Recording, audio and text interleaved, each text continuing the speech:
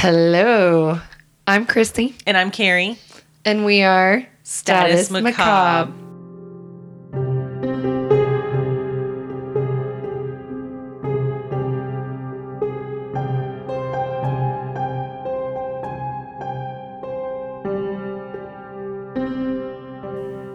Hello again. We just recorded. We're recording again, back-to-back episodes. Back to back. I mean, you guys won't know. Are behind. We're behind, and there's vacations, and there's all sorts of Sickness. shit that's coming up. Sickness and in health. Yeah, all that good stuff. But yeah, I'm going to the beach tomorrow with my family. At my parents' beach house. Wah, wah, wah. No, I'm kidding. It's fun. It's a good time. Oh, it'll be a blast with all of your family. My whole family. Yeah, so my parents have a beach house in Ocean Isle, which is in North Carolina, for those of you who don't know. It's really quaint little beach, little beach town. It's kind of cool. It's really quiet. Which Ocean Isle? Yeah, Ocean Isle. I don't know that I've ever been there. It's like right up, so it's right over the border in North Carolina, so not... It's probably very close to my parents' condo. Yeah, I was going to say it's not far from Cherry Grove. It's probably another 25 miles or so. But it's a pain in the ass to get on the island just because the traffic and it's beach time. So getting on the island takes forever and yeah, it just sucks. So and you guys are the last ones of the family. Yeah, my brothers. So my youngest brother's already up there. My mom and dad are already up there. So, and then my middle brother is leaving today at some point, and we're the last ones. Are your kids going crazy to get up there? Come on, Mom, let's go. My kids hate the beach. No. But they love a pool. So, I will be taking them to the pool. So, does the house have a pool, or do you have to walk to like a community pool or something? No, the house, there's like 4 houses, and they all share this little community pool. Oh, okay. That's not bad. So unless you have 30 freaking family members. Yeah, no. I think they're... i.e. Chrissy's family. No, well, they're all residents. Yeah. I know they may rent their beach house out. My parents don't rent the beach house out. Because my parents go... Several times a year? Oh, yeah, like several times a month. Are they both retired? No, because my dad's the president of All South Credit Union. Right. My mom does not work. So how do they go several times? I guess your dad works? Well, they go on the weekends. Yeah. Oh, I guess for a quick weekend trip, I guess. Yeah, I mean it's 3 hours there. 3 hours, yeah. And it doesn't take long. So, but yeah, it's it'll be fun. And then I'm working all week, so that kind of sucks. Yeah. But it's almost worth working and going on vacation because I fucking hate coming back to 9 bazillion emails. Yeah. And then you don't know where your shit is. You don't know what's going on. You gotta be play catch up. And I'm like, fuck. No, I got too many projects. I just prefer to work. Are you taking any time off? Like an afternoon or? Yeah. It'll be in between. Like when I don't have meetings and stuff, I'll hang out. It's a quick walk to the beach. We're not on the beach. We're a couple rows back. But yeah, we're on the marsh. So. Very nice. So it'll be, yeah, the kids all have fun. They get together with their cousins and do shit. Do cousin things. Yeah, that sounds awesome. Not so much, right? You're like, no. But anyway, so I got a refill on my mimosa. Same. We are recharged for this week's episode. We already talked about, Charleston Beer Fest. Yes. At the end of October into November. So, guys, look it up. It's charlestonbeerfest.com, I believe. There are a ton of events. Yeah. Like there's a kayak and low country boil. And beer. And so the tickets are $65 if you don't have a kayak. And I think... And that's just for one day. And that was like... it's Halloween. It's Halloween night. It starts at 2 until dark. So they're going to have costume. The events are they're just starting to load the events. Yeah. So they're not all out there, but I'm trying to wait until they all get out there before I book. Yeah, before you decide. Some of them sell out. Yeah. So I was like, book that one because I'm going to be working while I'm down there, and then going to events in between meetings and things like that. So so it's charlestonbeerweek.com. I think I said fest, but if you go on there, you can see it's October 29th through November 2nd, 2021. 7th. What'd I say? 2nd. I'm sorry, 7th. Yeah. 2021. There's 50 plus events. It's 10 days. It's going to be a lot of fun. So they've got a ton of sponsors. We are one of them. Yep. So it'll be a good time. Outside of that, I don't have anything else. So I'm ready. I haven't read anything. So reactions are real. Reactions. Yeah. So this. I'll be honest. I was listening to another podcast, and it was on. The whole podcast was about this particular person and this whole situation because there's that much information, and this is the tragic murder of Meredith Chapman and senseless death of Jennair Gerardot. That's an interesting name, Jennair. Jennair. Yeah, I know. When you look it up, it comes up like ovens and stoves and some stuff because it's like appliances and whatnot. But Jennair. But so this is a case of a woman gone mad in every sense of the word. On April 23rd, 2018, Jennair Gerardot shot and killed Meredith Chapman in cold blood and then turned the gun and shot herself. Oh, wow. Today, we're going to talk about how Jennair became the epitome of the phrase, a woman scorned. So this has everything.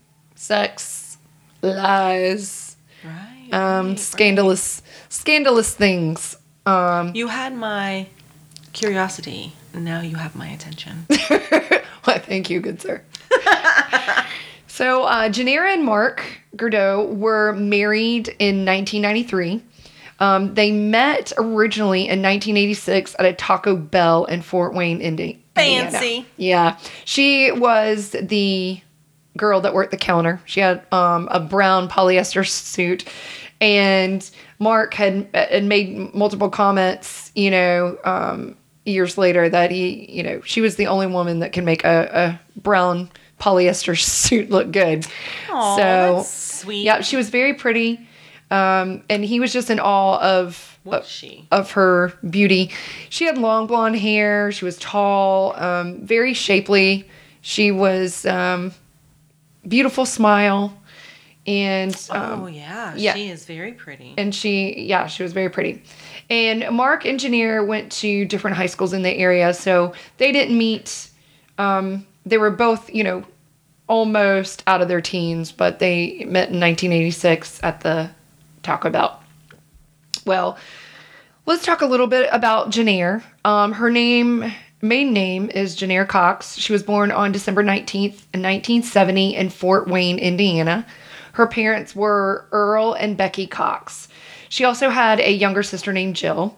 Jennair was beautiful. She was tall, blonde. As I said, she had beautiful blue eyes. And as her husband states, the longest eyelashes he'd ever seen on anyone. She grew up in a blue-collar household in less than great inner-city neighborhood.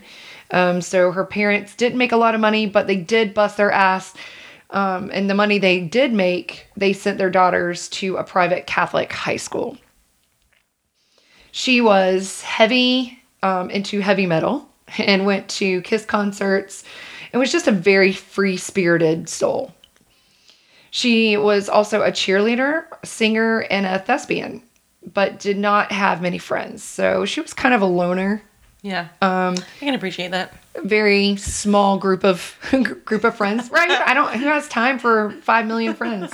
Well, I love everyone. I mean, I want 5 million friends, but when I'm like, oh, that sounds like a no thanks.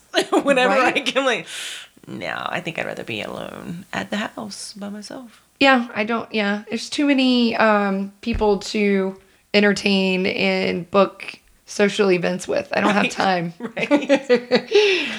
So not much is known outside of what her husband, Mark, is going to share and has shared.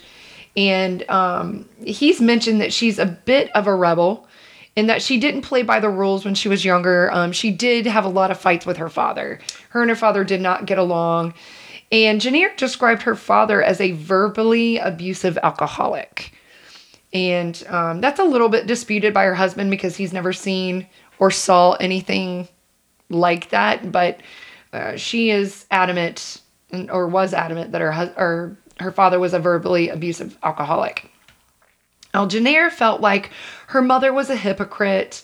And at 17, she moved in with her grandparents. So she was like, how does that deuces, I'm gone. Like, my parents never would have let that happen. Like, fine, whatever, see you later, go move in with like, I never would have let Charles and Chandler move out of the house. My grandparents would have been like, no, you're going to stay at home. Well, see, that's fair. Like, Charles and Chandler's dad, his parents would be like, yeah, sure. My parents would be like, yeah, you better. Yeah, no, I don't think so. You got to get dinner time. Yeah. You got to go after. Yeah, agreed. Well, after graduating high school, she attended Indiana University, majoring in communications and liberal arts. So she was, I think, wanting to be on air at one point in time, like reporter or whatnot. Yeah. And then in addition to it being just a super focused student, she was pretty fearless. She once posed nude for a group of budding artists 3 times a week for an entire semester at college. I would have never, I'm sorry, be super fucking proud. Be like stripping, and I'd be like, psych, I'm just kidding. Put that shit back on. Oh. But, yeah, no. Well, Mark is the husband, and he was the 10th, or is the 10th, because he's still alive, 10th of the 11 children of a Catholic father and painfully shy mother, 2 years before Jennair. So he's a little bit older. Mm-hmm. Mark's parents were very controlling, and he was not allowed to do a lot as a teenager. He had a very, very strict curfew. His parents were like, you can go maybe to 1 dance a year. Like, they just were uber strict. His family taught their children that sex was something to be ashamed of, and it was just not discussed out in the open. And so he's very inexperienced, we could probably say that. And after graduating high school, Mark attended the University of St. Francis, which is a very private university majoring in art and design, and he graduated in 1991. So I want to interject here real quick. A lot of the information and most of the information that I got, because I'm huge into reading about shit, like, I want a book before I'm going to do an episode. So I got all of my information from a book that Mark Gerardot wrote after all of this happened. And it's called Irreparable. I got it on my Kindle Cloud Reader. And it was actually free for Kindle Unlimited, so you can get it. It was really well written. A lot of people are like, he tried to monopolize or capitalize off of, his experience and get money. Experience. But all the money that he made from the book went to rescue golden retriever rescue places all over. So he donated all the money that he made. So I hate when people say that you're just making money off your experience. But like you said, I mean, it's my damn experience. Yeah. Who are you? So it's you do whatever you want to do with your experience. Exactly. So anyway, check out the book. Fuck everybody else. It's got a lot of information in here. It's too much information for me to write. I could probably make 3 episodes out of this. Oh wow. But we're gonna stick with 2. So after meeting in 1986, nothing really happened between Mark and Jennair. But they did run into each other again in 1990, so a year before Mark had graduated. He was a senior at St. Francis University, while Jennair was working at Sears Auto Center. So she's, traded up the brown polyester uniform to somewhere in the auto parts place. And Mark had to break up with his current girlfriend, and then he and Jennair began dating. So he was like, oh, you're Jennair Cox. And he was like, I remember meeting you, yada, yada, yada. And well, they just started going out. Well, Mark introduced Jennair to his friends, who immediately just did not like her. Mark's best friend, Mike, found her very off-putting. She was very blunt. And she was very just outspoken and direct. And people, some people don't like that. It's, they don't have any tact. Yeah. And it seems like Jennair was kind of like that. Was like that? Yeah. But Mark didn't care. I mean, he wanted to pursue this relationship and told Mike, I hear ya, but I like her. So everything was really going well until Mark's senior year at college when he met a girl named Jamie, who was a beautiful film and broadcast media student. Mark felt he was, too young to settle down with Jennair alone and needed to play the field a little bit. So Mark did break it off with Jennair by telling her that he wanted to see other people, which of course devastated her. I'm sure, but thank you for being honest. Right. As I'm, gonna cut my wrist over here in the corner. Exactly. Thank you for being honest. Appreciate it. Right. Well, 3 months later, Jamie ghosted Mark, and he was left licking his wounds. So she just didn't return his phone calls. He was like, I don't think she even really officially broke up with me. She just didn't take my calls anymore, didn't meet me when I said, let's meet out, whatever. So here's what I'll say about that. I want everybody to hear me and listen and absorb this. Please, say it. Karma comes around the block, bitches. Oh, yeah. No, it do. So karma will come around that block. So he was left licking his wounds and, took a little time for himself.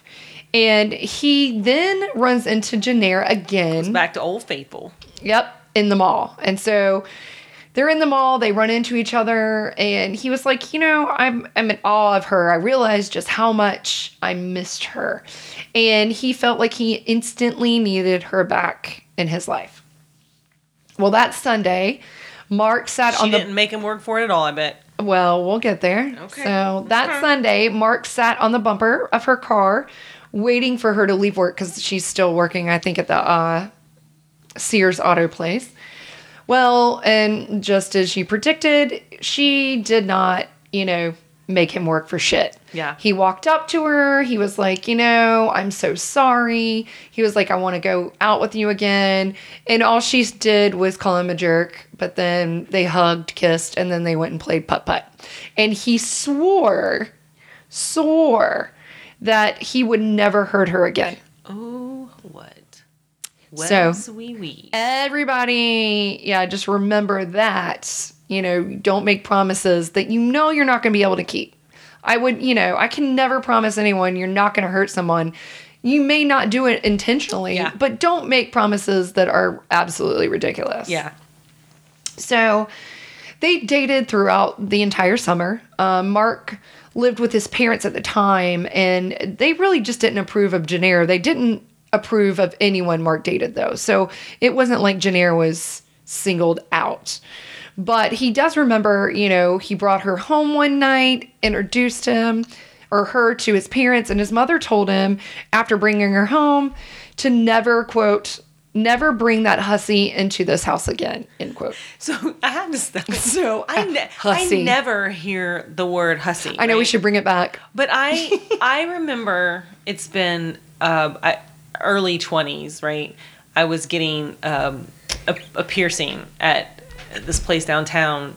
I can't remember the name of it now, but I don't even know. A piercing? Yes, we won't talk about that. Oh, that's right. But anyway. So there was...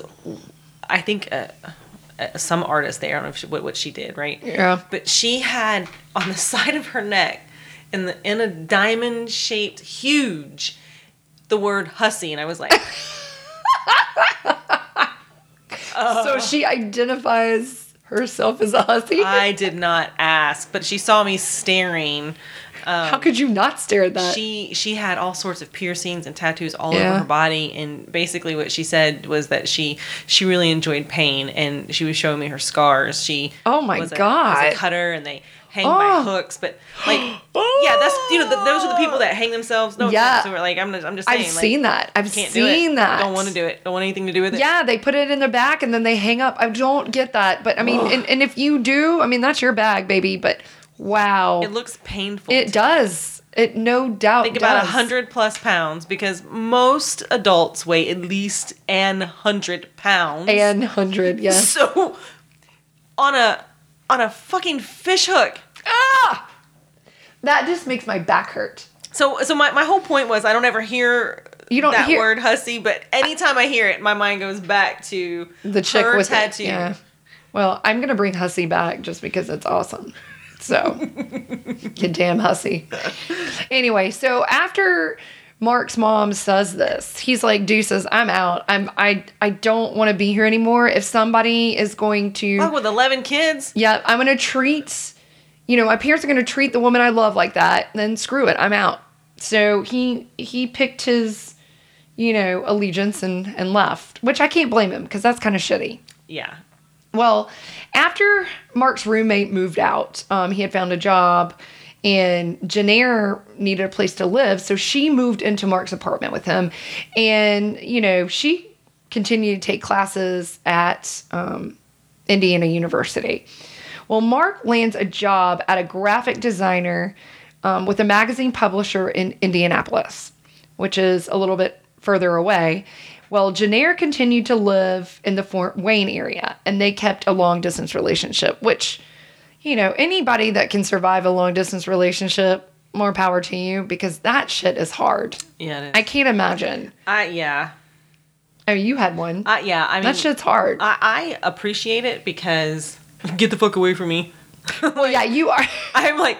I can't see you every day, but I'll see you when I feel like it. I mean, to me, it's perfect. Like, you get text messages and phone calls, but, oh my God, I gotta go home. You're not committed I need you to go home. Right. I need you to go. I mean, you get the hell out. Something, right? Like, right. I love you, but get the fuck out. Yeah. No, I'm with you. I get it. I am every bit of that person with everybody in my life. I'm aware. Even my, even you. I'm aware. Like, bye-bye, Chrissy. Yeah, get out. You do need your space. It's just who I am. I know. It's okay. I still love you. Well, Mark is soon looking for an engagement ring. Mm-hmm. So Mark was a little bit worried about purchasing a ring. And to me, this is kind of where red flags pop up for me. But, everything's, 2020 in hindsight. Yeah. Well, he had learned from birthdays and other holidays when giving gifts to Jennair that her brutal honesty could sometimes be cruel. If she didn't like the ring that Mark picked out, he'd never hear the end of it. And to me, the rest of their life. Right. And to me, that's a red flag. It's like, if I am terrified to buy you something that you're going to bitch about, why am I with you? Mm-hmm. But I mean, I guess... he came from a controlling household.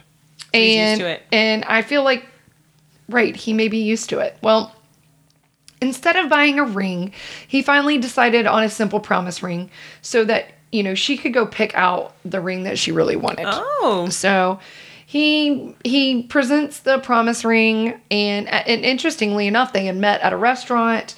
And she sits down, she's upset, and she's like, I can't do this anymore. It's, we're just dragging along, and there's no growth. There's no next step. Well, with that, he pulls out the promise ring, and he's like, but will you marry me? And she's like, oh, okay, yeah, now we're getting somewhere. Like as the panic is setting in, and you think, right. Like, doom and despair, and like, I'm about to set this place on fire. Yep. But just kidding. Yeah. Would you marry me? Yeah, exactly. What a dick. So, well, I mean, and he was basically, making sure he was securing that yes is what he was doing. Yes. So now being engaged, Mark's friends, especially again his best friend Mike, just didn't like Jennair, and he urged Mark to not marry her. He said she was very possessive and controlled a lot of the couple's life. I mean, she basically told him what to do, how to do it, and when to do it. He must have liked that. Well, and that's what I'm saying. He came from that kind of household. I have a brother like that who prefers to be told what to do. Yeah. I'm not saying he can't think for himself. Right. But he prefers the do X, Y, and Z, and then... He wants, I was going to say he wants his marching orders. Mm-hmm. He didn't want to have to be... irresponsible. Yeah. Yep. Yeah. Well, he didn't go out with his friends anymore, and Mark confided in his friend that she didn't like a lot of things. That way, Mark drove, the way Mark drove, the clothes he bought, friends, just anything. She just didn't like a lot of things that Mark did. Which, and he was aware of this, which, again, red flag for me, red flag. Well, Jennair basically dictated when and with whom Mark was allowed to go out with, and rather than argue about it, Mark just went along to keep the peace. Oh, that's the first mistake. Yeah, agreed. And on October 1993, Mark and Jennair got married. So they tied the knot. So regardless of the fact that, he had friends saying, don't do this, he, full steam ahead. Well, when they returned from the honeymoon, Jennair transferred to Butler University in Indianapolis while working as a waitress. So she got a job, and they lived in a one-bedroom apartment on the north side of Indianapolis. So they had very little money, as you can imagine. Right, yeah. But, they were in love. But love will only take you so far. Love don't pay those bills. Exactly. I mean, unless you've got a sugar daddy, I guess. Well, yeah, maybe. But even still, your sugar daddy ain't going to pay for your bills with your husband, I wouldn't imagine. I'm not sure. I don't know. Maybe there's some kinky sugar daddies out there. They need a website. Sugar daddies who will pay my bills with my current husband. Sugar babies. Oh, that's it. Yeah, sugar babies and sugar daddies. Yep. That's some fucking shit. Anyway. But yeah, so they were in love, and it wasn't long though that they began arguing over Mark spending time with his friends, because again, it's control. They wanted to go out or come over to see him, and Jennair just wanted to spend time with Mark alone. Yeah. Did not want anyone else interrupting her time with her husband, which, you're married to the dude. At that point, I'd be like, all right, yeah, deuces. I'm going to go hang out with my friends now because with my friend. Well, I'm sorry. Yeah, my one friend here. But I'm going to come, that way I know when I come home, he's going to be there. Well, you can have your own separate lives. You have to have your separate lives. Oh, God, yes. I mean, unless two people, I do know Charles had a friend in school whose parents were most amazing people. Like, they were wonderful people. They were both beautiful, blonde, blue eyes. I mean, like the perfect family. And they, outside of work, spent every waking moment together. They were so in love. It was beautiful to see because it wasn't forced. It was just natural. Right. Like, that is one thing. Yeah. And he worked and she stayed at home with the kids. It was gorgeous. But are we sure she's not a robot? She may be Stepford-Wives or something. That's where I'm going. I mean, and she was beautiful, right? Yeah. She was Stepford-Wives. And Charles would always say, I can't remember the kid's name now. We're going to go to stuff like, did you see his mom? Did you see what it was like? Hey, got it. We cut it out back there. Your mom looks good too. Thanks. Thanks. Appreciate that. Whatever. Out of the mouth of babes. Yep. Did you see her? When it's natural, it's one thing, but this forced. I can imagine Mark was, had a shit ton of anxiety. Oh, I don't know how he probably functioned, but it's sad. Jennair just didn't understand that Mark needed his own life and monopolized his entire life, all the time. He encouraged her to make friends, but Jennair just had no interest in making friends and said that she didn't have time for them and just wanted to spend time with Mark and questioned him as to why it couldn't just be the two of them. And to me, right off the bat, I get the anxiety of meeting people. I know I get anxious a little bit. When I first started dating Ryan, it was like, I don't know if his friends hate me. I was a little bit more reserved than I am now in front of them because you know them now. Yeah, because you don't know. And I would always have like this anxiety of, oh God, what are we going to talk about? What are we going to say? And it's nerve-wracking. I don't have that because I don't meet people. Well, that's fair. But when I ask you to meet people, start freaking out. Christy and I do. Chrissy and I will go somewhere and somebody will sit down. I'm like, just don't fucking say anything, Chrissy. Don't say anything. She does. If I have enough alcohol in me, I'll talk to wall. I was going to say she'll talk to a fucking chair. Jennair seemed to also have an issue with hoarding things. So, and I don't know if you guys, I started watching Hoarders, like binging it on Prime. Yeah. I don't know have you ever seen it? pieces, but Dude, it's too disgusting. It is absolutely. I don't get it. And then you get the people are like, we didn't know she lived like this. Like, I don't know. I don't understand. I mean, and it's a mental illness. That I can agree with. It is 100% a mental illness, and it often is triggered after somebody dies. You know, something very tragic. That makes sense, yeah. You're just trying to hang on to all the things that, you know, you have in your life. And, I mean, some of these people on these TV shows, I mean, they have no running water because the house is in such disarray. They can't get to the water. They're shitting in bags and leaving them in the bathroom. It is downright disgusting. But then you have other people that are shopaholics. And so they hoard everything that they're shopping for. And, you know, if they've got 80 watches, how many fucking watches do you need? 81. So it's, I mean, and I'm not making fun or jabbing or anything. But it really is a mental illness. Yeah. And she, when they would move from place to place to place to place, she took everything. There was no clean out. There was no, I mean, they had a storage room full of shit that she would just carry from one place to another, to the next, to the next, to the next. So, and she was unable to determine the difference between things that were important to keep and just crap. Like one day, Mark attempted to clean the apartment just because he thought he was going to do a good thing. You know, hey, I'm cleaning the apartment. And he was getting rid of some magazines that were outdated that he thought, all right, this is just clutter. Well, when Jennair got home, she lost her shit and yelling and screaming at him that, you know, he had thrown things out that were hers. And she spent the next hour rummaging through the dumpster, like knee-high waist, looking for those magazines that Mark had thrown out. Right. And since that incident, Mark just learned to live with her hoarding. And I'm sorry, but it seems to me like he's already, and I know there's two sides to every coin, right? But we can only take from what he's saying of how this relationship was, but he's already putting up with, in my opinion, a lot. He was putting up with it before he even married her. Oh, yeah. I mean, he was... Yeah. I mean, that's how he lived in clearly his family's house. Yeah. Right. Well... they bought a house in 1998 and worked hard to make it a home. So they did, you know, a lot of upgrading, you know, putting in new floors, painting, that kind of thing. They were, you know, trying to make the house the home.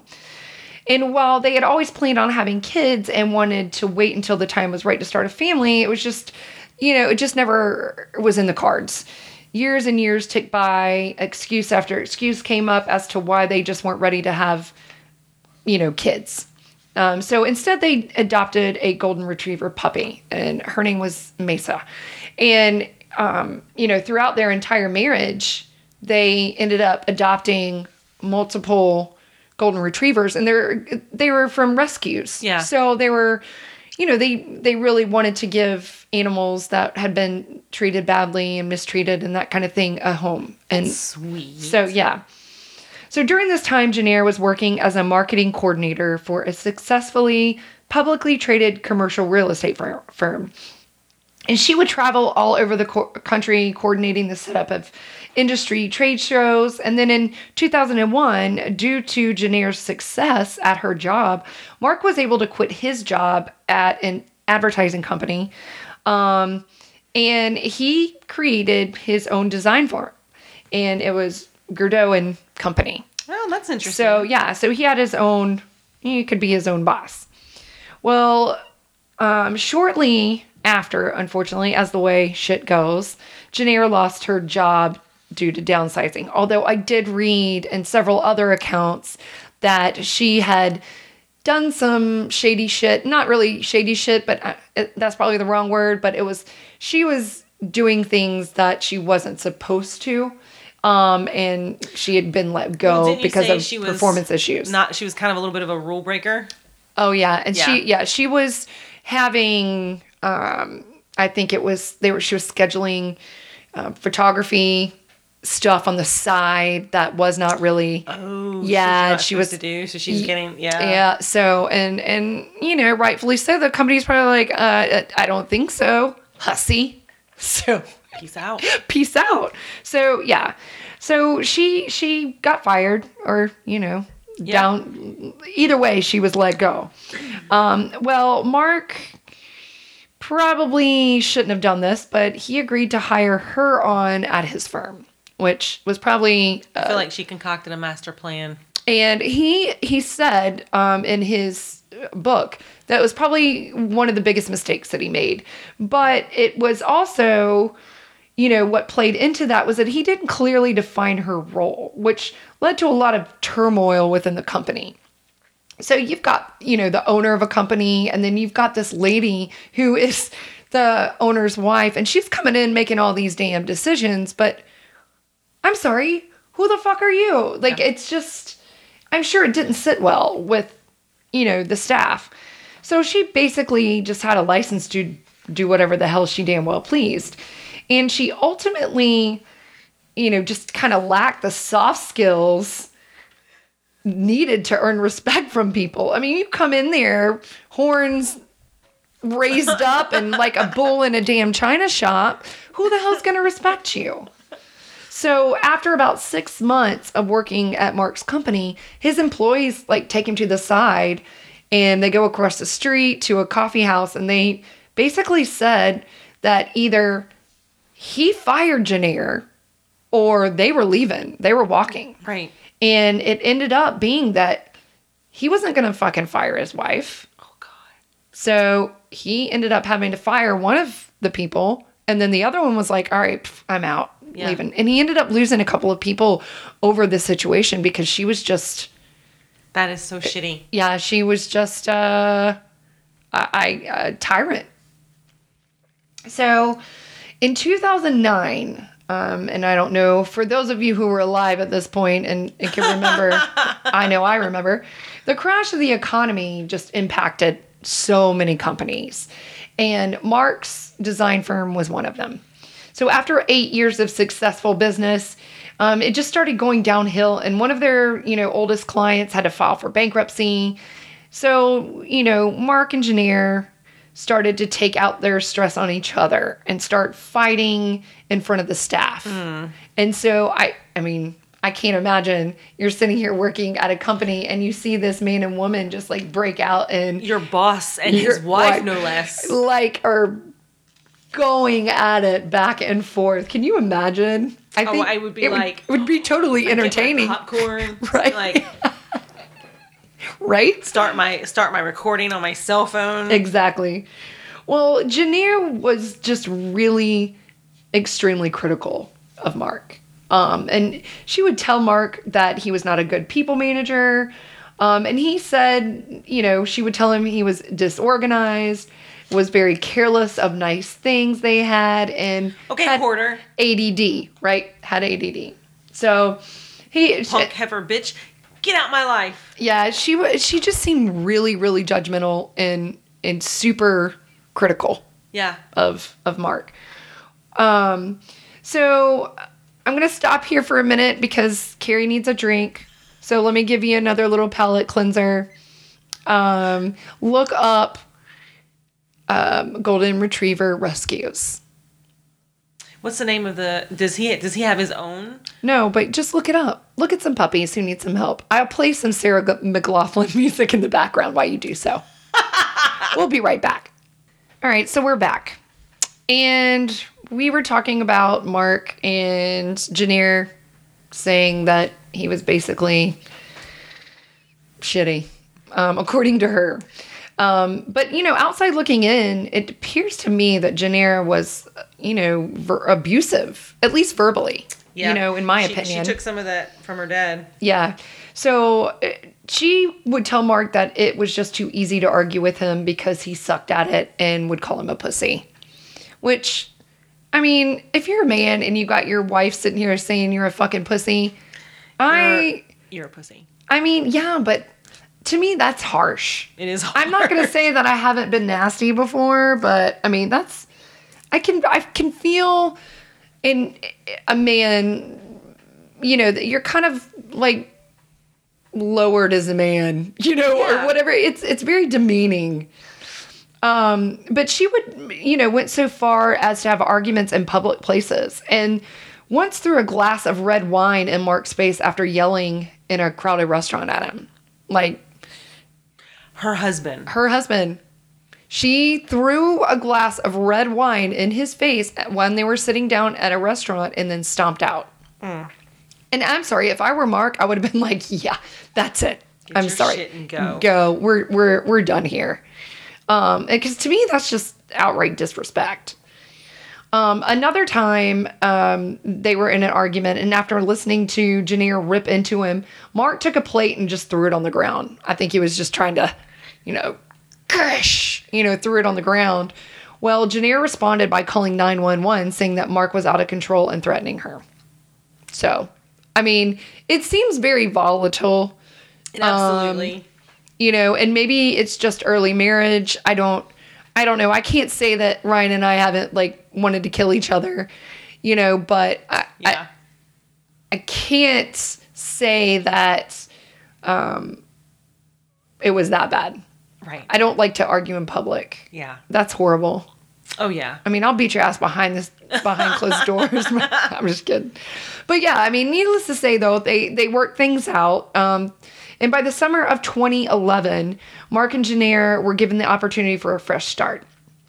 One of Mark's friends recommended him as the creative director at a small web development firm in Greenville, South Carolina. Jennair, having nothing to lose, agreed to go. So Mark filed bankruptcy for his existing company, and he and Jennair prepared to move to Greenville. Once they got there, Jennair dropped a bombshell and told Mark that before they had moved, she had wanted to leave him. So they're sitting on this island, Kiowa Island, and on the beach, and, they're having a couple drinks, and she's like, yeah, you're lucky I'm here because I wasn't going to come. Oh, wow. And so I'm sure he was kind of like, well, what the fuck? So it kind of upset him a little bit. Well, without the pressure of working together, with the sale of their house in Indiana and operating a business together, the couple, renewed their relationship. They adopted a 6-year-old golden retriever named Huck. And then imagine, please just put me back in rotation. I don't want to be here with these crazy assholes all the time. Yep. And then a 9-year-old female golden retriever named Abby. And so if you did your homework when I told you to, you can go to. I'm big on animal rescue. I only have 1,800 animals, but go. And that is not a lie. Go to the Golden Retriever Rescue. There's lots of dogs that need to be rescued. But, so they now have their little family. They've got 2 golden retrievers and themselves. So they thoroughly enjoyed South Carolina during the years of 2012 through 2016. And Mark would recall, these years being the happiest days that he had with Jennair. That's nice. So they had fallen back in love with each other, and he loved being with her. He just wanted to be around her all the time. And he said, quote, "The spontaneous, confident girl I'd met when I was barely out of my teens have returned to my life," end quote. So they were gaga over each other. As it would turn out, though, the second honeymoon phase wouldn't last very long. After 6 years of working at the web firm in South Carolina, Mark and Jennair had their hearts set on moving to Denver. So they're in South Carolina. Mark's just really unhappy with his current job, and he's not hiding his discontent with being there. And so his boss noticed, and it was where they came to a mutual agreement that he needed to wrap up his career there, and he was given 90 days to look for a new position. Oh, that's fair. So he put in his resignation and then just started looking for other jobs. Well, Jennair attempted on her end to also find a job, but she just wasn't having any luck. All the jobs that she had applied for, did you just break the chair? I don't know what happened to the chair. What happened? Sorry, guys. We're having some furniture difficulties. Chrissy's fussing at me like I'm her child. What the hell did you do? So it's one of the bar stool chairs that, right, it pivots, the top does, and it gets stuck just before it sits right. Oh. And I didn't realize that's where I was at, and I was just trying to stand up. Pivot. Please, by all means, continue, madam. Thank you. Well, Jennair can't find work. She was overqualified for most of the jobs that she put in for, and marketing firms weren't looking for a 47-year-old, chick. They wanted That sucks. Because we're on the cusp of that. Yep, looking for a young, inexperienced raw talent that they could shape and then pay absolutely nothing for. Yeah. And that's a lot of companies. And yeah, you're right. I'm not a day over 35. I'm just kidding. Well, we don't look it. I don't. Here's your ad for Botox. I'm trying to She's trying to use her one eyebrow that is now moving after Botox, and it goes up and down. It's actually quite funny. You guys, all right, can we got a squirrel. We have a sidebar real quick. So last week I was like, I'm gonna go get some Botox. No, that was the week before. Okay, 2 weeks ago, whatever. Yeah. I'm like, Chrissy's like, yeah, go do it. So I get in there, tell her what I want to tell her. This is what I want. Blah blah blah. It's pretty uneventful, right? As I told you it would be. I looked literally just like I did when I got there. It takes several days, love. So it's been 2 weeks, this couple days ago, and I have one eyebrow. And I kept telling Chrissy, I'm like, I look like fucking Joker's mother or whatever. The Joker's mom. And I had this one eyebrow that was still moving. I look like Carrot Top. You've seen him with his eyebrow. And so I called him back. I'm like, I can't go. I need you guys to fix this. And so I walk in, and she's like, well, show me what you're dealing with. And I did it, and she was like, oh yeah, let's get that. Let's freeze that eyebrow. So yeah, she's got this one eyebrow that goes up and down. It's kind of weird, funny. Right? Look. I know, it's kind of funny though. It's kind of funny. You should have been on a commercial. Yeah, it's like. Well, I mean, I can do like a look, or I can do a. Yeah, I know. The way that it moves up and down, creepy. It is creepy. Don't go anywhere. So anyway, they just wanted raw young talent they could pay, a small salary for. And Jennair was, 47, and she wasn't a spring chicken anymore. So she ended up finally taking a job as a cashier at the Publix grocery store. Hey, you know what? Say whatever you want, but I have been thinking about Publix or bartending, so I don't have to deal with all the BS. Thank you. Just, I go spreadsheets, to work and I come home. I don't have to think about it after that. I'm with you. I know. No stress. Well, Jennair became more and more depressed, which, I can imagine. You can't find a job. You're working as a cashier at Publix, and nothing against that at all, because Publix is a fantastic. I only shop at Publix. It is fantastic. And everybody there is so nice, but yeah, I mean, she's feeling like she's not living up to her potential. And so it caused stress on their marriage, and then, Mark then becomes depressed. So he becomes a group effort of being depressed, which sucks. I mean, that absolutely sucks. Right. Well, while Jennair had all but given up looking for a job in the marketing field, Mark starts looking for a job in every corner of the U.S. because he can, and they're really trying to focus on something in Denver. But, not a lot's popping up. Well, Mark sees a job as the creative director at the University of Delaware and reaches out to the hiring manager, which is a woman 15 years his junior. And her name is Meredith Chapman. Mm-hmm. Yeah. And the plot thickens. Yes. And so, to his surprise, he had reached out to her, like I said, saying, hey, my name's Mark. I sent in my resume, but, I just applied for this job, and I would really, really, like a chance at it. I think I'm my skills are very well aligned with what you guys are looking for. Well, Meredith replies within 2 hours saying that she would love to interview him. So Meredith was a University of Delaware graduate, and she was head of the communications and marketing department at the University of Delaware. So she was working where she, at her alma mater. Right. Meredith had a very impressive resume. She had been a reporter for a brief stint, a producer at the local PBS affiliate, worked on several political campaigns, and been an adjunct professor and a consultant for one of the top higher ed agencies in the country. Oh, wow. And this girl is young. She's, 33. Well, Mark was a little worried about the fact that he'd be reporting to someone much younger and, very inexperienced.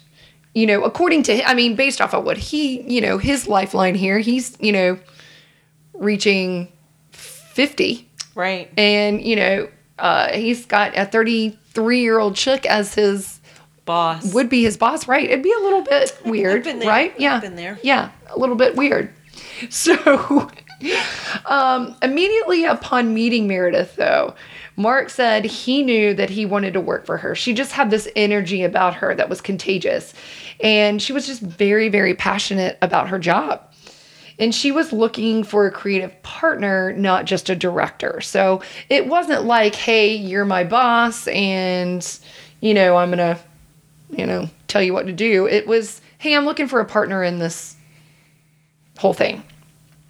So let's talk a little bit about Meredith. So Meredith Chapman is her married name. Her maiden name is Sullivan. She was born on January 31st, 1985 in Newark, Delaware, to Faye Grant Sullivan and Andrew Sullivan. It seems that her father is estranged, according to records that I was, looking at, but I can't tell whether he was estranged, somewhere in her childhood, teens, or just at the very beginning of her life. I have no idea. But she has a sister named Jessica and a brother named Thomas, and she is the youngest. She and her siblings were extremely close. She graduated from high school in 2003 and committed to the University of Delaware, earning a spot on the cheerleading team. So, and she's like a little short thing. She's like 4'11". Adorable. She's 4'11" and a little tiny. Yeah, she is tiny little thing. She graduated from UD in 2007 with a Bachelor of Science in Communication and added a Master's in Educational Technology in 2017. She had run multiple races and marathons raising money for charities and was also a model for young professional women. At the age of 31, Meredith ran an impressive campaign for a seat in the Delaware State Senate, only losing by 747 votes. I was literally just looking at that picture. She's just adorable. Yeah, she definitely somebody with a high ambition. Yeah. And she was described, and Mark described her, as a Wonder Woman. She was someone who could accomplish a week's worth of work in like one day. She was just constantly going. So a week after Mark interviewed with Meredith, he received an offer letter from UD.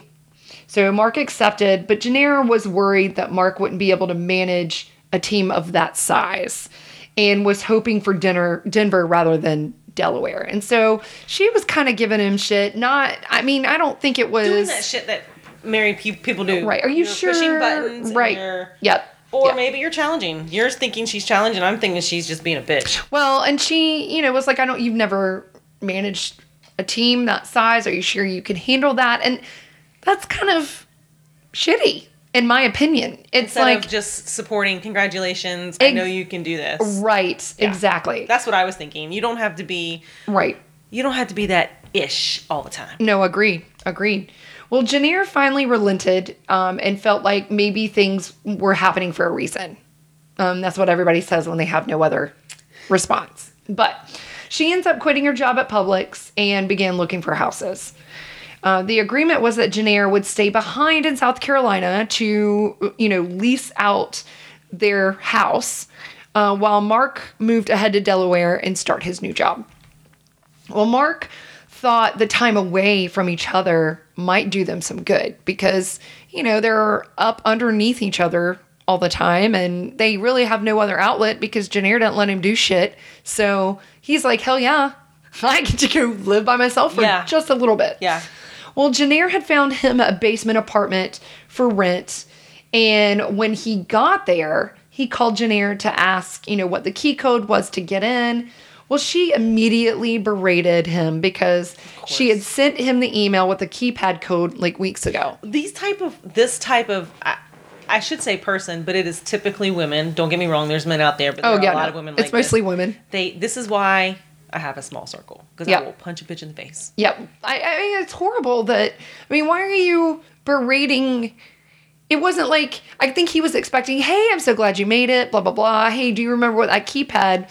I may have said, well, I did email it to you, but here's the code. Let me look it up. I wouldn't have made a big deal out of it. Something, too, that I need to keep in mind as you're going through your story is that this is very one-sided, and she is dead, so we truly don't know what happened. So it is through his lens. 100%. So yeah, you kind of have to, there are multiple sides. Absolutely. For every story.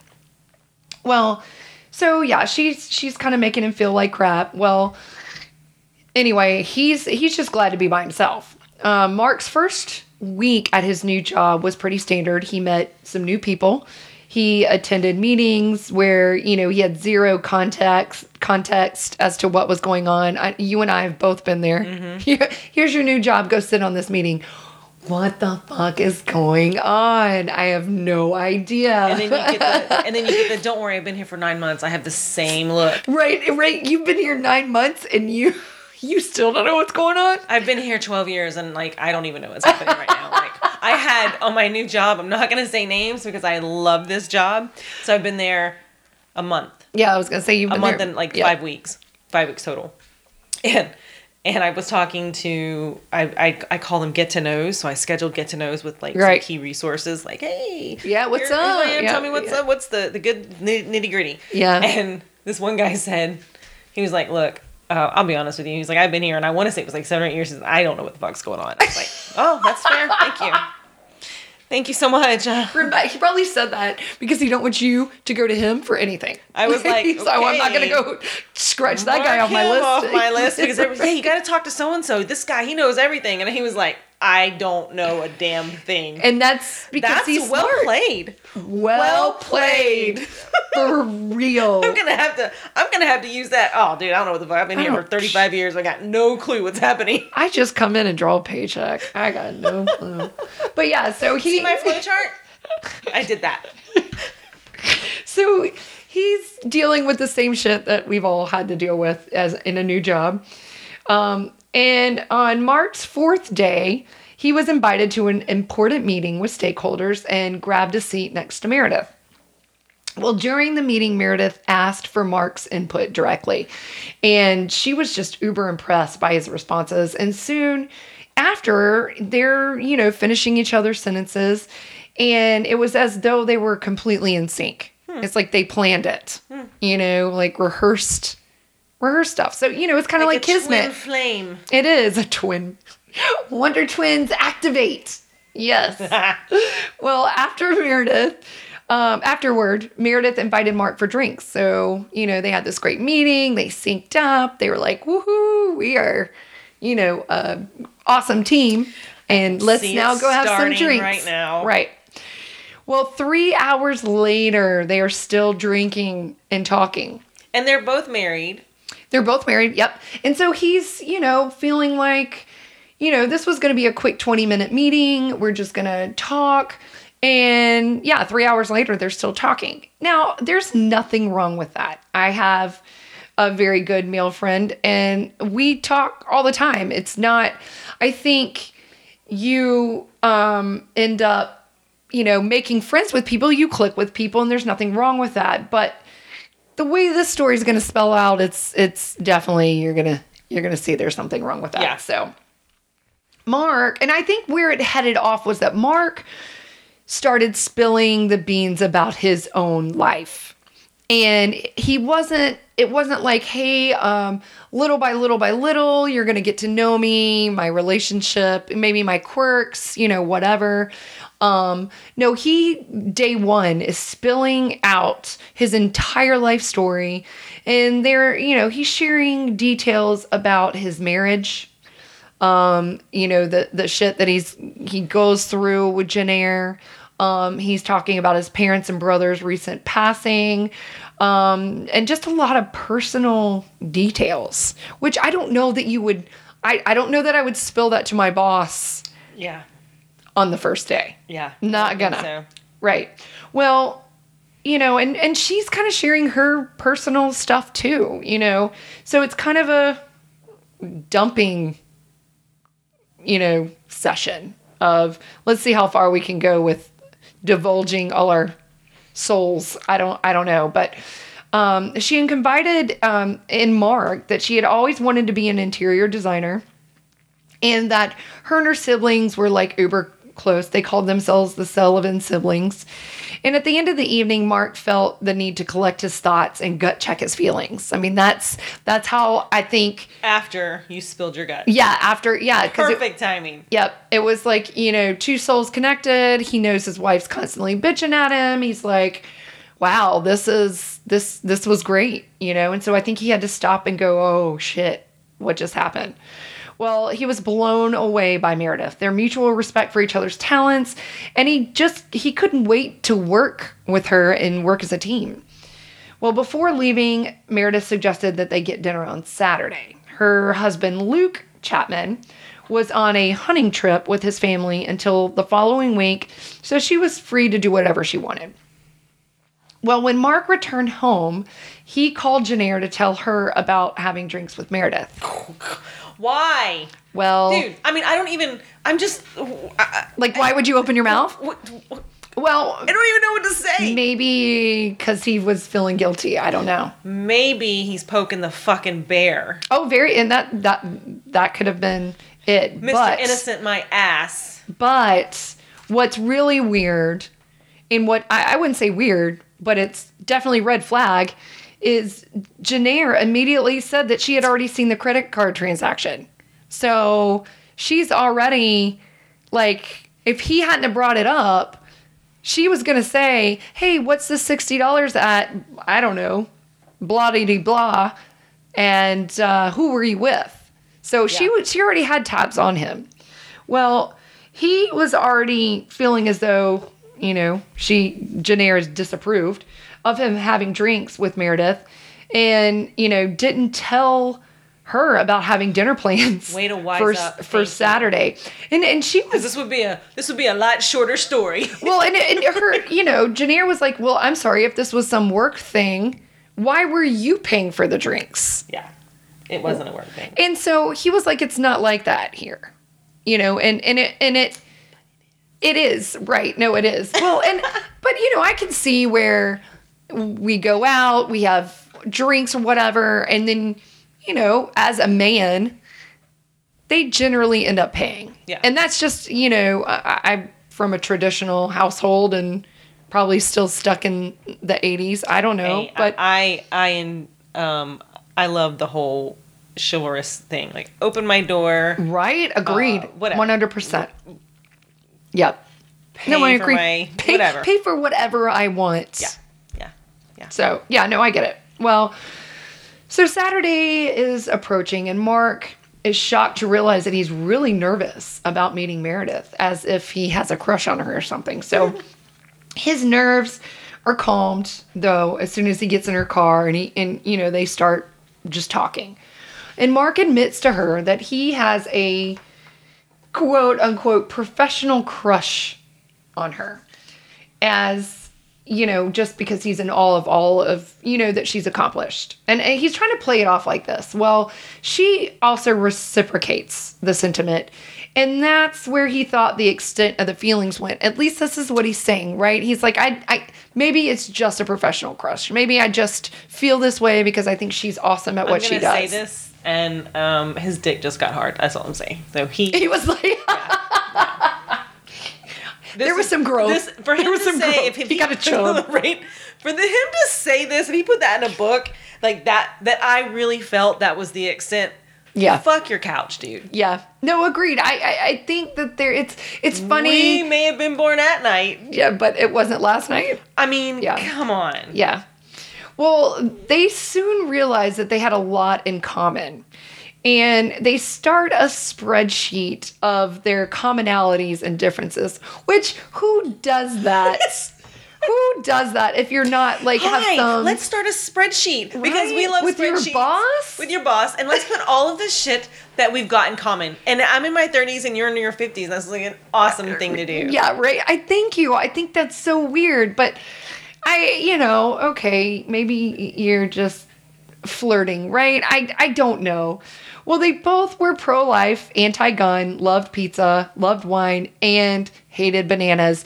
And in this book, he is basically saying, like, the fact that she hated bananas was the point where he was like, oh, this might be meant to be. Because he was like, who hates bananas? And I want to raise my hand and be like, I'm not all that big of a fan. Maybe he was from a family that loved bananas. I don't. Maybe they were monkeys. You got 11 kids. You gotta eat whatever you got, right? You gotta grab what's close. Well, it was shortly after that Mark began to question his professional crush. Obviously, because he's like, I have a spreadsheet with this chick, and I can't stop thinking about her. And it was after meeting Meredith's husband, it kind of dawned on him that, wait, she really is attractive. Because originally he was like, I didn't notice her looks. And I want to be like, dude, you're a guy. Don't tell me. I didn't notice her looks. Right. I didn't notice that she was 4'11" and fucking beautiful. And I could put her in my pocket. Right? I'm going to put her in my pocket and I'm going to take her everywhere. He didn't realize that. He didn't notice that. That's bullshit. Thank you. I want to say, if anything, men are visual. And so the first thing they're going to notice are your looks. Sorry. Don't tell me that they're not. Hell, I'm visual. Like, yeah, I'm going to notice looks physically first. Right. And then I think most people do. And then you get, you become more attracted to that person because of who they are. Oh, I agree. And I think that's a fair statement for everybody. No, I've met people who I didn't visually or physically find attractive at all, but then I got to know them. And they're beautiful. Wow, this person is very attractive. Whatever it is. Yep. Like, I really am into him or her, whoever, right? Right. Well, and I think for him, it was, all right, I've met her husband, and somebody else has her. And so maybe at that point, it was kind of like, it was not maybe necessarily competition, but it was like, shit, she really is attractive, and she's a total package. Yeah, I want her. I mean, if everything that you're saying, which I'm assuming it is with regards to who she was professionally and just how beautiful, I think she's gorgeous. Yeah. And petite and bubbly. Like, man. Yep. She was a total package. Yeah. Well, Mark was just, again, although he may have recognized this, he was determined that there had to be a line, and he didn't want to cross it because he was married. That's fair. And he didn't want to hurt his wife. So one night while Jennair was still in South Carolina, he and Meredith texted back and forth for like 7 hours. So I'm sorry, you don't text that much unless you got something going. Yep. You are correct, madam. Mark had to remind himself that they were both married and that he swore to Jennair after he broke her heart in college that he would never hurt her again. But he was struggling with his emotions because she being Meredith had stirred something inside of him that he couldn't explain. He was worried about losing that feeling. When you've got that high and it's like, I don't want to lose that. I don't want to lose that. It's a good feeling though. It is. But in every relationship, it goes away. Everything levels out after some time. You know what I mean? It's not, you can't live on that high forever. Well, Jennair's still gone. Mark and Meredith help a coworker move, and then the two discreetly slip off to have dinner. So afterward, they went back to the basement apartment that he was renting, and they shared a glass of Cabernet, and that's when the magic happens. They end up kissing. So after which Mark says he felt really guilty, and he knew he just had to draw a firmer line in the sand. And it was like, I can't... He's struggling at this point. He's like, shit, I shouldn't have let that happen. Guy's drawing a line with a goddamn Etch-a-Sketch. I'm going to back the line up a little more. Draw my little line. Okay, let's take it again. Let's draw another line. This dude. That's what he was doing. Here, I don't know if anybody has met anybody or knows anything about anything, okay? Clearly. I know that's broad, but people are crazy. Don't cheat. Don't cheat. Don't cheat. Because you never know. And I can tell you from what you are sharing, this bitch is crazy. Oh, and I'm not shocked that she did what she did. Oh, yeah. It gets even crazier. It gets even crazier. Yeah. I mean, advice to everyone, don't cheat. Just don't cheat. Agreed. Please. Agreed. Save yourself a lot of time. Hey, I'll tell you what. Go ahead and cheat. I would love another episode. Go ahead. How about that? We are looking for some new material. I'm just saying. Hashtag just saying. If you're willing to cheat and tell your spouse, please contact us at statusmacabre.com. So I'm going straight to hell for that. I just know it. I know we all are. Well, anyway, so that same night, they agree to meet the next morning to go running. Well, Mark and Meredith get to the place that they're going to go running, and Mark addresses the elephant in the room and tells Meredith that whatever was going on, because he didn't really know what was going on, so he said, wink, wink, that it's got to stop. We have to stop. Well, of course, Meredith is upset and felt uber rejected. Okay. All right. Stop. Yep. Okay. So Mark, the surviving person of this affair, right, claims that this beautiful Meredith, who's married to a not bad looking dude. I was going to say, he's not bad looking. He's not bad looking. And she's gorgeous. Felt rejected. That's what she, supposedly. I'm all right. You know what? Thanks everybody for listening. Good night. Tab. I'm out. Get out of here. So he's saying that she felt rejected, and she made the comment, I wish I just kissed you when when I saw you, because at that point maybe you wouldn't have been feeling as though we need to put a line between us or a wall between us. I feel like this guy's a piece of work.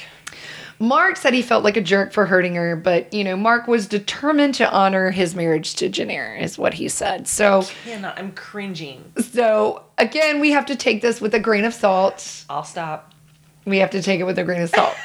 Well, now Meredith and Luke, which is her husband, if y'all didn't catch that earlier, their marriage was not the most solid at all. So they had been married for 9 years. They had no children. He's adorable. But their marriage she said their marriage had been over for about 3 years prior, and they were practically roommates living in different parts of the house. Well, now Luke was currently a sitting councilman, and with her attempting to go into politics, they, neither one of them, wanted some kind of advertise their marriage going south and was falling apart. So they, for all intents and purposes, kept it up for, purposes of, things look good on the outside. Well, they both grinned and bared it, and that's just how they were living. And they had a lot of people fooled, including Mark. He said he had no idea that their marriage was, crumbling and falling apart. Well, Meredith did tell Mark, though, that, she was not happy. So she made it very clear to him that she wasn't happy, and apparently on the hunt. I guess, I don't know if that was a cue for him to go, okay, well, great, now we can, be together. I'm not happy either. I don't know what I don't know, but she was definitely dropping the hints. Well, after having drawn the line with Meredith, that day when they went running, Mark was surprised that Meredith was completely professional the next day at work. He felt like it might have been uneasy, but she acted very professional, like nothing had happened, and offered, to drive him to the airport that day because he had planned to leave for Denver for a job interview with the University of Denver. Because remember, he and his wife wanted to go to Denver. Well, he made some other excuse to Meredith and his other boss, as to where he was going. But, for all intents and purposes, Meredith thought he was going for some other reason, not for an interview. Well, she had offered to drive him to the airport. Well, after his interview in Denver, on his way to the airport, Mark admits to himself that he couldn't take the job at Denver because of his feelings for Meredith. It's I don't know what the time frame is here, like what's lapsed, but it seems like it's happening very fast. It is. I will say, like, sometimes it just does, like it's like, this is my person. Yeah. Yeah. Maybe bad timing. Well, this is my person. And she calls him her person. So, and yeah, maybe bad timing. I don't know. But, but they both knew what they were doing was wrong, and so he says to her, in a text from the airport, he said, I told her 3 things. 1, you are my hero. 2, I would take a bullet for you. And 3, which is the most important, no more lines. So he's essentially giving Etch-a-Sketch lines? There are no more Etch-a-Sketch lines. Which means, hey, we're doing this. Yeah. Well, Mark felt, he had complete clarity and couldn't imagine Meredith not being in his life at all. She supported him and lifted him up like no one he had ever met. And, compared to what he was dealing with, with Jennair, this woman is coming into his life and making him feel like he is fresh air. Right, a king. Yeah. Who doesn't want their significant other to worship the ground that they walk on? Well, it should be like that, right? It should be queen, king. He's my king. And I'm but and you lift that person up. Oh, absolutely. And absolutely. She's my weakness. He's my strength. Yep.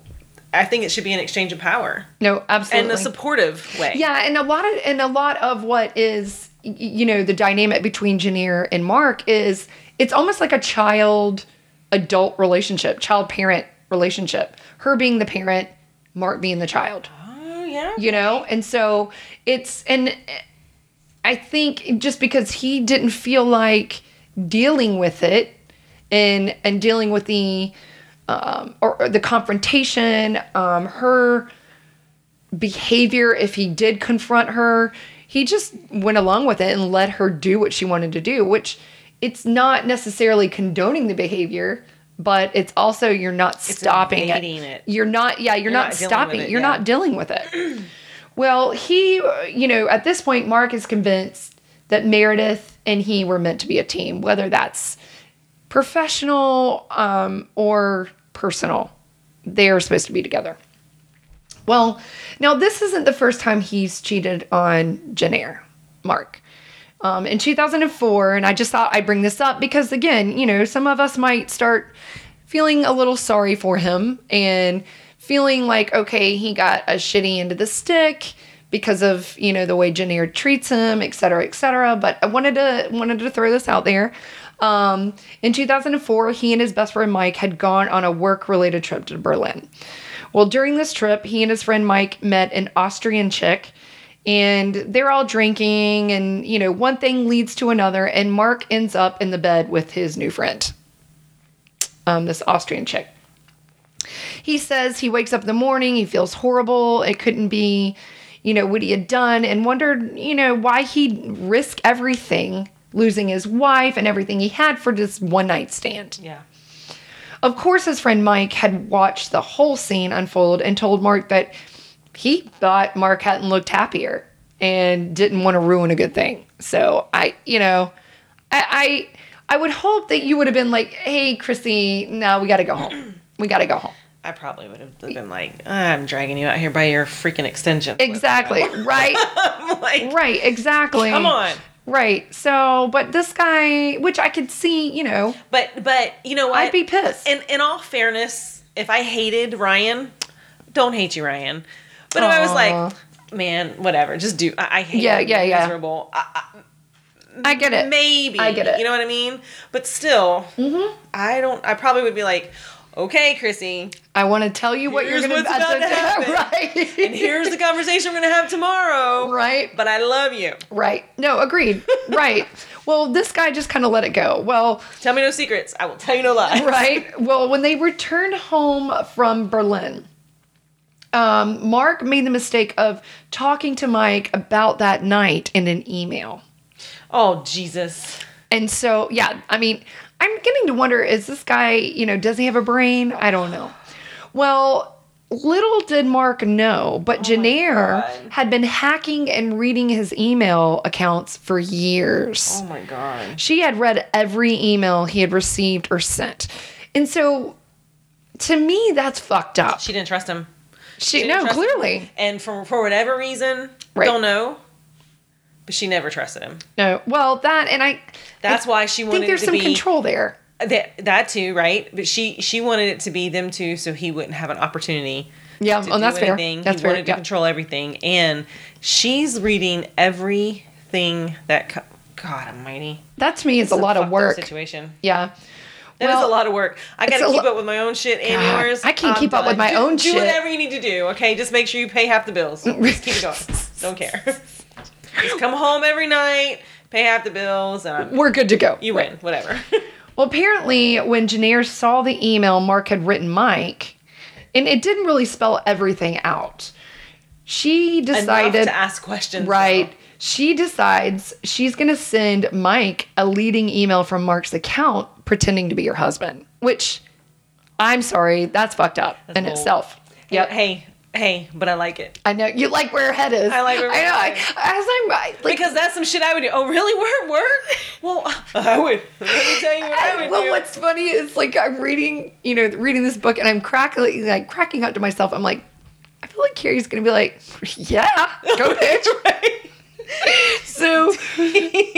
So anyway, finding it odd, Mike, calls Mark rather than emails him back to discuss the email. And he's like, yo, Mark, I'm reaching out about that email you sent. And he's like, I didn't send you an email. And he's like, no, you did, about Berlin. And Mark's like, no, don't. I know who did. Team Jennair. He was like, I didn't send it, but I know who did. Well, of course, he just had no clue. And he was like, well, shit, Jennair now knows. So, obviously... But she maybe doesn't know everything if it wasn't... Well, she drilled... Yeah. She drilled Mark, who probably confessed something, right? He's a weenie. And, yeah, he was a little bit of a weenie. And, I guess they worked through it, obviously, because, they're still married. Personally, I think it just shows that she's nosy, which, I'm as nosy as they come. I was going to say, and that's the kettle. Yep. And a little bit controlling. I'm not going to say that, I feel like we've all maybe dipped into our significant other's emails. 15 to 20 years ago, me. Yeah. Oh, man. I was all over I'd it. put this bitch to shame. I didn't kill anybody. But I was that chick sitting outside the house in a dark sweatsuit. Some accounts. Oh yeah, I think we all have. I have put some shit on cell phones before. Oh, you mean tracking? I can't say that I haven't done that. No. Apps that I could literally read every text that came in and out. Everything. Yeah. Oh yeah. I have done it. Yes, I did. Carrie is a pro, guys. If you need some help, again, statusmacabre.com. Well, Mark goes home to his wife at this point in South Carolina after, he's told Meredith no lines. Oh, that's right. So Jennair's not there. Jennair's still... She's in South Carolina still, so he doesn't have to actually face her. Exactly. So he goes home to see his wife and apparently now his dying dog. Oh, so, that's sad. I don't give a fuck about her, but the dog. Yeah, the dog is dying. So they have a great weekend. But during that weekend, Mark... can't shut up about Meredith. So he's pulling the scab off that wound, right? He's just talking to Jennair about how great his job is, and Meredith is great, and Meredith this, and Meredith that, and blah, blah, blah, and Meredith. Well, naturally, as any woman would, Jennair sensed something else was different about Mark, and instinctively warned him, just don't fall in love with her. I feel like I'd had a little more to say than that. Yeah. Well, she probably didn't think that some 30-year-old chick would fall in love with her 50-year-old husband, maybe. And so she was like, maybe said it offhandedly. I don't know. But, to which obviously Mark was like, I'd never do that. I don't know what you're talking about. knowing full well he had already told Meredith no more lines. But he's in too deep at this point. Oh, yeah. He's Yeah. So, for the next few weeks, Meredith and Mark, embrace their newfound love, careful to avoid PDA anywhere they were except, somewhere private. And as to be expected, they soon confess to each other that they're in love. Like, I love you and you love me. And, Mark felt Jennair was controlling, unsupportive, angry with him all the time, and put him down while Meredith, is here supporting and inspiring him by lifting him up. So, if you had to put something on a scale to weigh the two, Jennair's not, she's totally weighing this motherfucker down. I mean, honestly, when physically they're both attractive, right? Right. But you got 15 years on a chick. A 15-year ago version of me is not a 44-year-old version of me. Yeah, hell no, unfortunately. But you put all the supportive things, which I think mean a lot more, right? Like, absolutely. She's his champion. She's supportive. Right. She's uplifting. Well, and that becomes more important than the looks. You know what I mean? At a certain age, it's like it's kind of an exchange. So maybe 20 or 30-year-old whoever's like, hot. You're beautiful, blah, blah, blah, whatever. But now you can counter those pounds now, because guess what? I'm supportive. Right. So how many pounds is support? 6? 5 pounds? I was like, the 5 pounds I've gained. Like my 6 supportive pounds. What else? I'm encouraging. That's 3 pounds at least, right? The hairs on my chin. I mean, I can get this up to 20 pounds. Right? I know. I was gonna say I got hairs on my chin, but guess what? I can give a mean. No, that was Chrissy. I'm just kidding. But seriously, like I get it. At some point in your life, that looks aren't all that important anymore. Right. I mean, you. All right. Let me be. You don't want to go out with somebody that you're embarrassed to be seen with. Well, God, no. So, you don't want to be like, oh man, this guy's so awesome, but I don't want to be insane. Like, no, look, I will go out with you, but we ain't going nowhere. Let's catch a midnight movie. Midnight bowling. Let's go to Richland County. Richland County. Where else are we going? Let's go to Gaston. All right. Let's go to Newberry County. Oh, my God. 2 counties away. These people you do. Why are we over here? They've got the good seats. I don't know. Oh, shit. Okay, so anyway, they tell each other they love each other. And all Mark wanted is what we all want. We want happiness. And so until Jennair lands in Delaware, Meredith and Mark push forward full throttle with their relationship. God almighty. So by mid-December, Mark was dreading Christmas as he'd be away from Meredith since the university closed for like 2 weeks. And he wasn't excited about spending the holidays with his wife. Yeah. He and Jennair had decided, a long time ago, I guess when he moved, that, buying a house for the time being was out of the question. There was just, I don't think they were ready to. And I mean, given Mark's state of mind, he's probably like, let's just take this day by day. So, they end up renting an apartment in Greenville, which not to be confused with Greenville, South Carolina. Yep. It's an area of Delaware, which is apparently where Joe Biden resided. So it's an affluent area, so it's super nice. The first week in Delaware, Mark and Jennair's life, kind of fell back into its regular routine of walking dogs, eating dinner, going to bed, that kind of thing.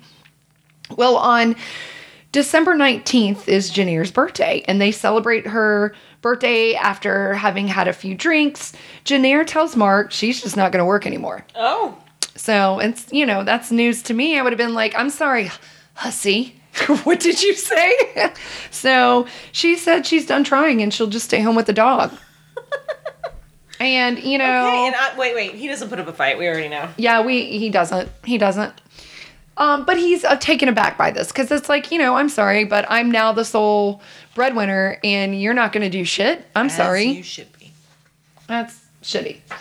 Well, she then gets depressed. Jennair does. And because she doesn't have anything to do with her time. And she would buy lottery tickets in hope of winning millions. So Because she secretly wants to leave. Clearly. And so the more depressed she got, the more lottery tickets she bought. And Jennair was completely emotionally drained and just couldn't push herself to look for employment. And so she basically did nothing but sit at home while Mark went to work. So at this point, it's Christmas. And they had long since stopped decorating, putting up trees, or exchanging gifts. And nothing Mark gave her she ever really liked anyway. So she's... That's terrible. Well, I know. And you know, I think about Christmas, and I know some people decorate, some people don't. And I guess if I'm living by myself and maybe my significant other, I don't know, maybe I wouldn't decorate. I'm not real sure. You know, But I have kids that would come home, so I would probably decorate. So Charles and Chandler and Coleman have been out for, like, I think we're going on, this is the second year, right? So I've had one Christmas with them gone. This will be my... So this last Christmas, I was, I think, still crying in bottles of wine after they had left. But this Christmas, I'm like, that's fair. This Christmas, I'm like, I'm going to decorate. You didn't. And I did not. I was going to say, I don't remember that. At all. But I'm like, I'm going to decorate this year. And so I think what I'm going to start doing in October is put Christmas stuff out. I'm going to be that person. You guys should see Chrissy's face. I don't know what to say now. I don't know how to take that look. It was like, can we not celebrate Halloween? Because we love Halloween. No. Like, I'm gonna start inside. Okay. Right, inside. That's the only way I'm gonna get it done by Christmas. We can talk about this offline. Thank you, Karen. That's a great point. Thank you so much, Karen. We'll talk about this. We'll talk about this off. Let's put a pin in that. I'm gonna get it. Parking lot. Well, so, you know, Mark and Jennair aren't spending any time, you know, putting trees up or anything. And he wasn't really excited about going to her family's house because spending time with her family always ended in a shouting match. So it was, it wasn't anxiety riddle. Yeah, it sounds like a super miserable time. Well, after Christmas was New Year's, obviously, where Mark sat depressed alongside his wife waiting for 2018 to start because, you know, he's been out of work for a little bit because, you know, the university was on Christmas vacation, and he's sitting beside his, you know, depressed wife. I'm going to be depressed as well. Well, it had been 2 weeks that he's been hiding his feelings for Meredith at this point. From his wife. From his wife. Yeah, from his wife. And he knew that Jennair sensed something. Jennair's pestering to find out what's wrong with him, and she keeps asking him to tell her why he's being distant, different and weird. Like, what's going on with you? Like, you know, you can sense when somebody, especially somebody you're close. Their energy changes. Energy changes. I don't know that a man will understand this, and I'm not trying to be sexist in any ways. Right. But, I mean, I pick up very quickly on energy. Yeah. Oh, me too. And you can tell. Yeah. It is like 5 seconds. I'll be like, something's not right. Something's not right. Well, and, you know, my husband will tell you this, like, you know, he may sense that there's, you know, I'm pissed off at something or pissed off about something. He's not going to ask because he don't want to deal with it. No, that's fair. He's like, Ryan, fuck. I concur, bro. Don't ask. Everything's great. Da-da-da-da. Don't ever ask. Meanwhile, I'm like throwing shit around. I don't know. Ryan, I don't know why you would think something's wrong. Because I don't wear my emotions on my sleeve at all. Dear God. See, we're polar opposites there. Because Christy puts everything on her sleeve, and meanwhile, I'm like, I got everything shoved in a box somewhere, and tucked in the back, deep recesses of her brain, way back. And I'm always trying to calm myself down. Yeah, it's not as bad as it is, but when it gets bad, this dumpster fire. It is a dumpster fire. Gets crazy. That's right. Well, this is, you know, Mark. He's hiding all his feelings here, and Jennair's pestering. Well, Mark is telling her there's nothing wrong, and he's brushing off her concerns, but she's not having it. And she's just, you know, she's not stupid. Well, right. And she says, quote, just rip off the Band-Aid and tell me, you fucking pussy, end quote. Sure. Well, and at that point, I would have been like, all right, you bitch, here, I'm out with it. And he does. He finally busts out that he wants his independence. away from Jennair. He says, I want my independence. Which, it's like, shit, once you let that cat out of the bag, you can't put it back in. Well, he immediately feels bad, obviously, and he wishes he could take it back, but once more, it's out there. It's out in the ether. Mm-hmm. And you can't put it back in. It's too fucking late. Yep. Well, Jennair knows what's up. Because believe me or not, women have that sixth sense for that shit. And I'm going to tell you. And you know what? There's not all dudes, but some dudes too. Some dudes, no. Yeah. Some dudes maybe. Not all guys. Like my brother, love you, but. Yeah, no, oblivious. Mm-hmm. Well, and Jennair says, because she knows what's up. It's Meredith, isn't it? And Mark swears that's not true and says he didn't mean to say it, and Jennair drops it, and they go to bed and go about their normal routine. But don't think that she's not thinking about it. Of course. Yeah. So all the while, Mark is sneaking in moments with Meredith where he can get them, and they talk about, what it might be like to be together 100%. Well, Jennair catches on, or has this whole, I want my independence thing that Mark has said figured out, and accuses Mark of cheating. She tells him that she's hired a private investigator with a parabolic microphone. So those are the ones that you see on the sidelines of the football game. And they can pick up some shit like 80 miles away. Well, she also says she's got this whole team working with her. She's got eyes in stores, in Starbucks, and in the bar next door to their apartment. Which, I'm sorry, you're telling me this shit. I'd be looking over my fucking shoulder the whole time. Yeah. And I would be like, don't know. Like, whatever, dude. Oh, no. Well, if you're a guilty party, you're going to be like, oh, fuck. I mean, wouldn't you? You'd be like, oh, fuck it. Screw you. I don't. Come here, stranger. Let me stick my tongue down your throat. I don't know what I would like. I'm not going to be in that situation. So that's awful. I don't know. Well, she then goes on to tell Mark she heard them making plans to be together, and Mark can't figure out how in the hell Jennair, because they probably have had that conversation. Knew specifics though. How did Jennair know specifics to conversations that he and Meredith had that day? Yeah. It's 5 days later that Mark and Meredith have to go to a half-day meeting in Philadelphia. But Mark tells Jennair it's a full day of meetings because he wants to spend the other half with Meredith in Philadelphia. Well, Jennair is begging Mark to let her take him and Meredith to the meeting, which was completely strange and would have been slightly unprofessional. So, of course, that didn't happen. But she's like, let me take you.